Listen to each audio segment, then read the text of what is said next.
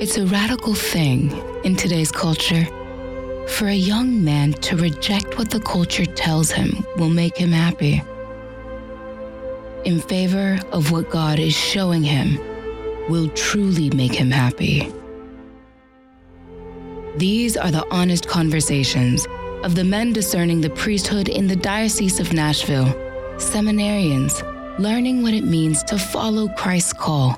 You're going to have to interact with the people, and you're going to have to knock on their door and be like, hey, like, I haven't seen you in a while. Are you okay? Everything's going on? Dealing with the challenges. Sometimes I was like, boy, I wish I would have paid more attention in that class. I'd be able to answer this question a little bit better. Let me get back to you. Finding the beauty.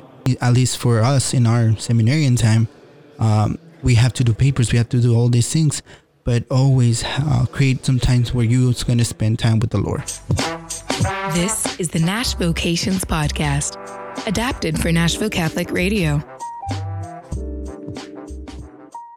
How you doing? My name is Justin Farr, and I got some good people with me here today as we begin this episode, and we can go around the table and just introduce ourselves. I'm Father Austin Gilstrap. I'm the Director of Vocations for the Diocese of Nashville. I'm Anthony Romeo. I'm a third theology seminarian for the Diocese of Nashville. And I'm Christian Hamrick. I'm a fourth-year collegian for the Diocese of Nashville. And yeah, we're happy to have you here today. And I guess just kind of get things started off with like something nice and light. Like again, we're recording this during like Christmas time and stuff, and so things are getting like kind of they get Christmassy feeling and everything. And but of course like what people like to forget a lot of times during this time, it's different than Christmas time, but more important, it's like Advent and everything like that. I mean, like, and when after, before becoming Catholic, I didn't really celebrate Advent all that much, but even like now, like, I've become in recent years more intentional about like Advent. So I just don't kind of like throw myself into the Christmas period and everything and kind of forget this kind of key period we call Advent and everything like that. Like, how successful have y'all been kind of coming to Christmas time, but not just flowing through forgetting Advent and going to Christmas and everything, but having like Advent, being really respecting Advent as its own kind of time?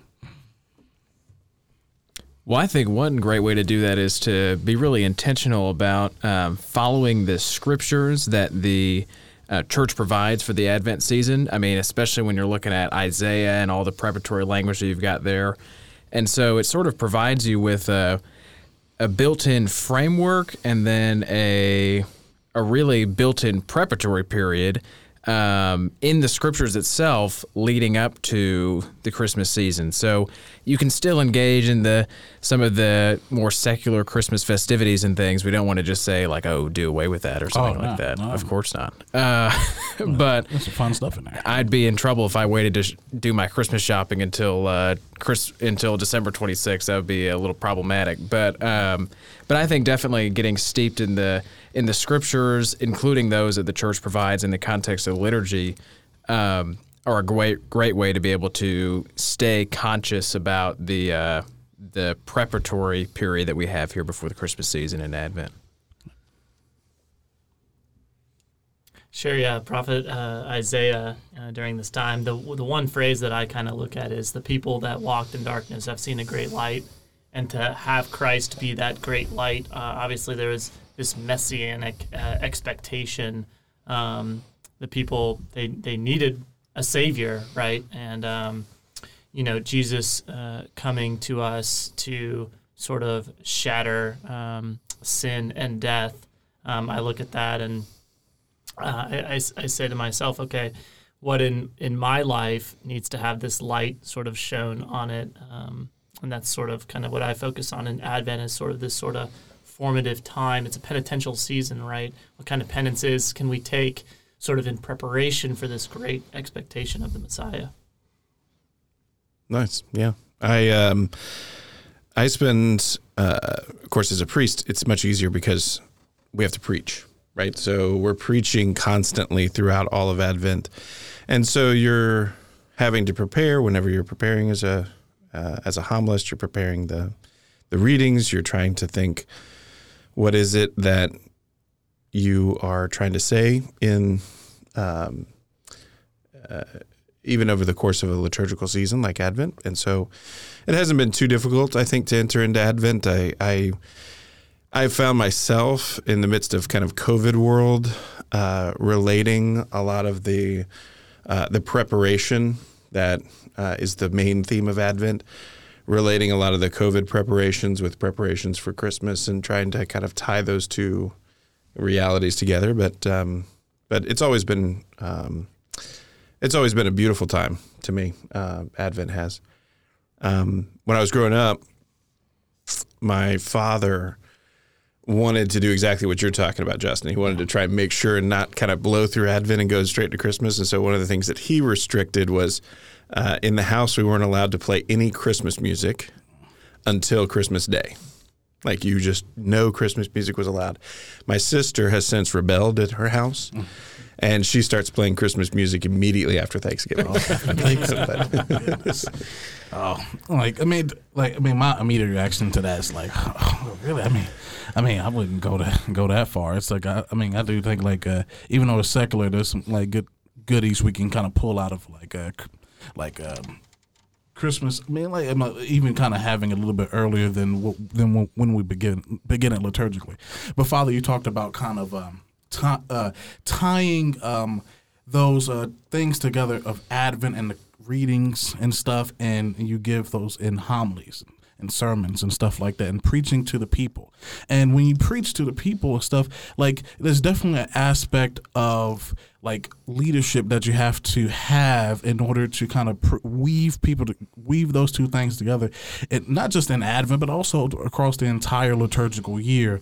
And because people kind of expect that out of you as the pastor, as the priest that's up there, or a deacon or something like that. And so when people kind of expect that out of you, you take a role of leadership in order to lead people and guide people in the Word of God, and so as to lead people and guide people to the God who has spoken that word. Okay, and that's a good segue to kind of begin our kind of topic that we have today in regards to leadership, because as leadership is a big part of seminary formation. So not only that we take a role of leadership when we give homilies, when we give ourselves out and preach the word of God to the people to help lead them and guide them to the God who has spoken that word, but we have an opportunity to be formed into like leaders ourselves, so that we can not only lead people and guide people, what we do in the pulpit, but what we do in the confessional, but also what we do just even at the kitchen table when we go and visit our people. And so again, we can begin our topic today. Again, my name is Justin Farr, and I will be leading this discussion. Guiding this discussion along this aspect of leadership, the intersection between leadership and seminary formation. And so I want to kind of start off this discussion with a broad kind of question, a broad type of thing, which can touch on many different sectors. But of course, we're going to kind of weave those things into, especially seminary formation and everything like that. But we're going to start off really broad, and hopefully we can weave our way back in to what we're trying to get at here. And so the first question I'm gonna open up to anybody who wants to take it, and that's, why is leadership important? Now, it may seem obvious leadership is important, but of course we got to explain kind of why, and then once we get into that why, we can really kind of talk about it a little bit more. But why is leadership important? Sure, I'll take that. Because ultimately, as seminarians, our sort of final product that we come out as a priest, God willing, is that we have to be spiritual leaders, and that we have to be the spiritual leader of the parish. And so leadership is important because people, our parishioners, are going to look to us to be that sort of firm foundation of leadership, to look at us and see a man of prayer, to see someone that really is trying everything to take care of them and whatever needs that they have.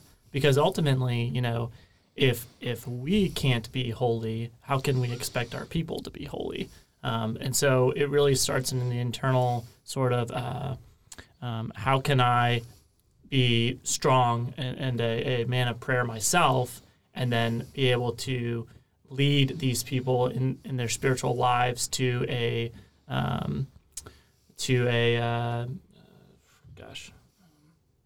stronger faith themselves. And so leadership is important in seminary, and they give you opportunities in seminary to be a leader.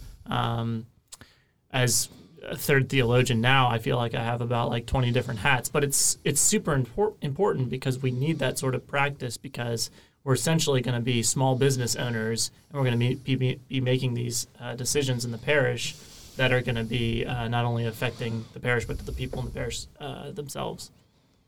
Yeah, I think there's a difference between, this was something I heard when I was a kid, actually, the difference between leadership and management.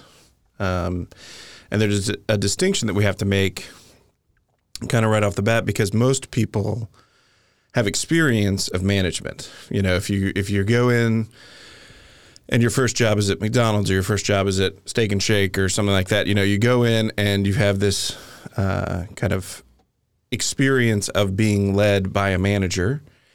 You are experiencing somebody who kind of gives you a set of rules, and in that set of rules, you have to kind of abide. You know, this is how you have to live. And we kind of have that mentality of management, which isn't a bad thing. Management's a good thing, and is an aspect of leadership. But you know, it's something that is more cold in a certain sense, and there's more of an obligation kind of placed on the person. Anthony, I think what you're talking about is true leadership, because it goes beyond management. Because with leadership, we're talking about the opportunity to take someone who wants to go somewhere from where they are to where they want to go.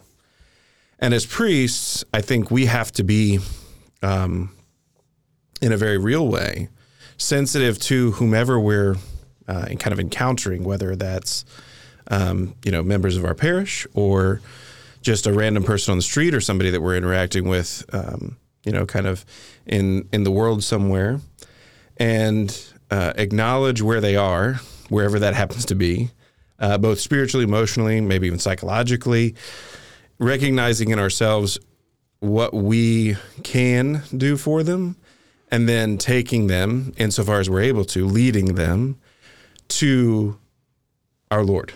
Because that's ultimately everything that we do as priests, is taking people from wherever they are to Jesus. And that happens, as you said, in confession. It happens in all the sacraments. And I think that's different than management. I think sometimes we have a temptation to manage people. Like, hey, if you show up at this place and go to Mass at this time and go to confession once a week, all of those are good things, but that's not taking somebody necessarily to where they ought to go. Yeah, and I think that's a sort of unique charism that priest really only can have, is that just in the way that our Lord sort of led the way of salvation through the sacrifice on Calvary, in the same way, the priest is uniquely configured to that, to where he is supposed to sort of lead the way of his people, or those people that he's ministering to, or whoever he encounters. He's supposed to be the one sort of leading the way, preparing the way for them on their own walk to Calvary, on their own sort of way of the cross. And that's not to make it all sort of negative or down or something like that, but that's also the reality of life. And we know that in that cross that's where salvation and the ultimate show of love resides. And so it's the role of the priest specifically to lead his people down that path, most especially through his own example and having lived that path, that road to Calvary himself. And so, like, when in the Catholic Church, when people talk about like the leader of the Catholic Church, it's the Pope. But the Pope has an interesting title. Yeah, he's the leader, like at least on earth, the leader of the Catholic Church. But part of his title is the servant of the servants of God. And so a crucial part of leadership, especially when it comes to being a priest, is service. And so just as Father Gilstrap talks about like there's a making the distinction between management and true leadership, and like there's a distinction between leadership and service, but there's an intersection that's there. What type of intersection is there in leadership and service? How do both kind of come to play in the life of a priest?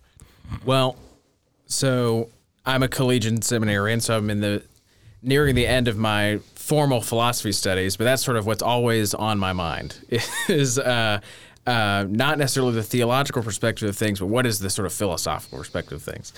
And one of these sort of touchstones of Thomistic realist philosophy, that of Aquinas, is the notion that act follows being, that we all have a nature and that we act in accord with that nature. And then that also then means that there is a certain flourishing in that nature. We have a particular end that is particular to us by nature. And so one of the major components of servant leadership specifically is acknowledging that these people that I'm leading, their end is flourishing. I want them to reach their end. So it makes it to where your leadership is no longer just about sort of like I'm marshaling people together to sort of do a certain task or something like that. Yeah, that'd be managing, right? That'd be more like management, just sort of sheer management. Yeah. But really what it does is what my role is as a leader is to be able to assist these people. And it might be in a very sort of common way. It might be sort of, well, if we all do this task together, then it will sort of assist our flourishing. But it is to look at an individual and be able to say, I can help you, I can help instruct you, I can be there to support you, so you can work towards your flourishing. And we know from Christian revelation that flourishing, ultimately, our ultimate end is communion with God. And so it's priestly leadership is, in that regard, saying, I know that I want you to be able to flourish, which means that communion with God. So I'm going to assist you in any way that I can, by example, by the sacraments, by sometimes through very sort of management, administrative realities, like you can't run a parish very effectively if it's broke, as I'm certain, Father Gilstrap, you're very well acquainted with. But it is, in that way, you're able to sort of cater it to the individual, and their needs and how you can assist them, but then also at the same time say, but we do have a sort of common goal that we're working towards that I want to help move us all towards. Yeah, I can tell you too, from just a recent kind of practical example to kind of give you an idea of what this looks like in parish life. We, of course, this is COVID times, and so there's a huge question mark in a lot of people's minds about masks and when they can or should wear masks and when they shouldn't wear masks. And some people don't want to wear masks and some people do want to wear masks. Some people don't want to be inside. Some people do want to be inside. And so there's lots of different opinions, right? Mm-hmm. And yet at the same time, while we have the dispensation in place and we certainly don't want anybody to feel like they have to go to mass if they are vulnerable or it's going to be dangerous for them. And that's why the bishop put the dispensation from the obligation to attend Mass on Sunday in place. It's still going to worship our Lord, receive our Lord in the Holy Eucharist, is still something that most people are recognizing as something that they need for that ultimate end that you're talking about, right? Like we're all sitting there thinking, hey, I need Jesus. I need to be able to receive Jesus. I need to be able to commune with and worship God. And so as the pastor, it's been a huge kind of roller coaster over the last few months trying to sort out how to lead and be a servant. And so there's even earlier today, I got a phone call because we've been doing outdoor Mass. And we've been doing this outdoor mass not because I particularly want to do outdoor mass. Outdoor mass is a huge pain, right? We have microphones that are not as easy to work with as the microphones we have inside. We've got to set up a separate altar. We actually had an altar built. We've got to take all of this stuff outside and bring it all back in. We're constantly worried about weather. We're constantly worried about, the wind kind of blowing anything away. So there's all these other factors that we have to factor in, but we know that there are people that wouldn't be able to go to mass if we didn't have mass outside. That if we didn't kind of do this work and go out of our way and sacrifice our time and mental energy and talents, if we didn't do that thing, then there would be people who wouldn't be receiving Jesus right now because they're vulnerable, right? And they don't feel like they can go inside. And so they would just elect to not be able to go to mass or to watch mass online, which we all know is not the same as actually being able to worship in live at mass. And so I would say that's a very concrete example of the way in which we as a community are trying to serve as leaders, right? We are the servant leaders. We're guiding people to Jesus, right? It's all ordered towards our Lord, but we have to kind of serve and serve ourselves up in a sense, for that to be able to come about. And that's part of servant leadership specifically is Father Gilstrap, like you were saying, like it really stinks to have to do outdoor mass. It's a real pain to do all that. And so I'm certain sort of your sort of immediate desire would be, it would just be so much easier if we could do mass indoors and not have to move everything. But part of being a servant leader is saying, again, sort of, well, I want these people to flourish enough. I want that enough that I'm willing to subordinate my own immediate desire for the convenience of being able to do mass like we normally do inside and saying, I care about these people. I love these people enough that I'm willing to do all these different things, to have an altar built, to move mass outside, to be constantly checking the weather, I'm certain, to up until the last minute to see, can we have outdoor mass? I'm willing to do all of that because I've subordinated my desires in a servant's attitude with a servant's heart for the sake of the flock.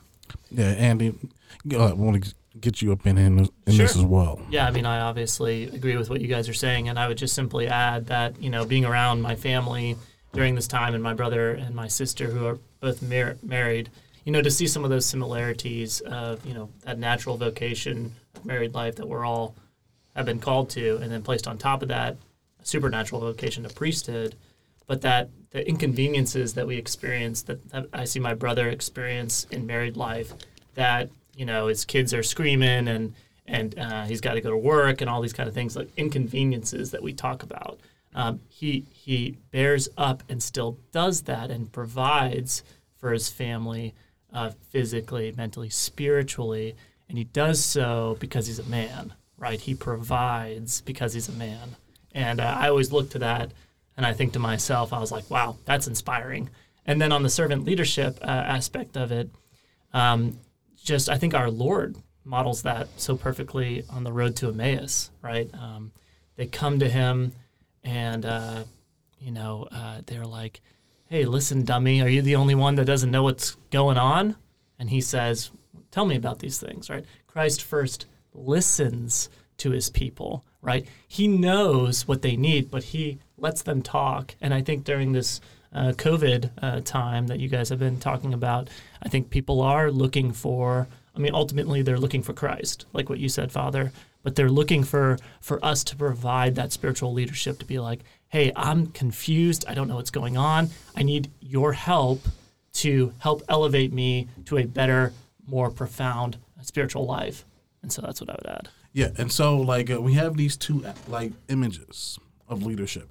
One is the leadership that comes right off the bat, leading and guiding people, but we also have the servant aspect as well. And these two kind of come together and intersect in a beautiful way in seminary formations. We thank you for joining us here. And as always, my name is Justin Farr.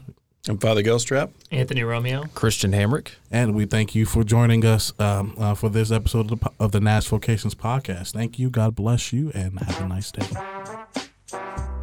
This has been an adaptation of the Nash Vocations Podcast for Nashville Catholic Radio in conjunction with the Vocations Office of the Diocese of Nashville. Shining the light of our Catholic faith in everyday life. This is Nashville Catholic Radio, 100.5 FM, and streaming at nashvillecr.com.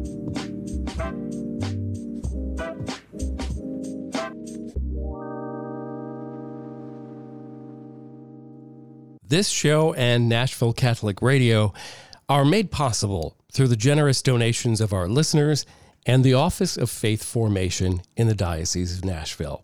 The Office of Faith Formation is a catalyst for the intellectual and spiritual formation of the people of the Diocese of Nashville. Assisting the pastors and parishes in their mission of catechesis, the office aims to echo the teachings of Christ, form disciples, and equip people to evangelize the Word. To find out more about learning about our faith and our Catholic traditions at any age, contact the Office of Faith Formation, the Diocese of Nashville. You can go to their website, dioceseofnashville.com/formation, or call them at 615-783-0263, 615-783-0263.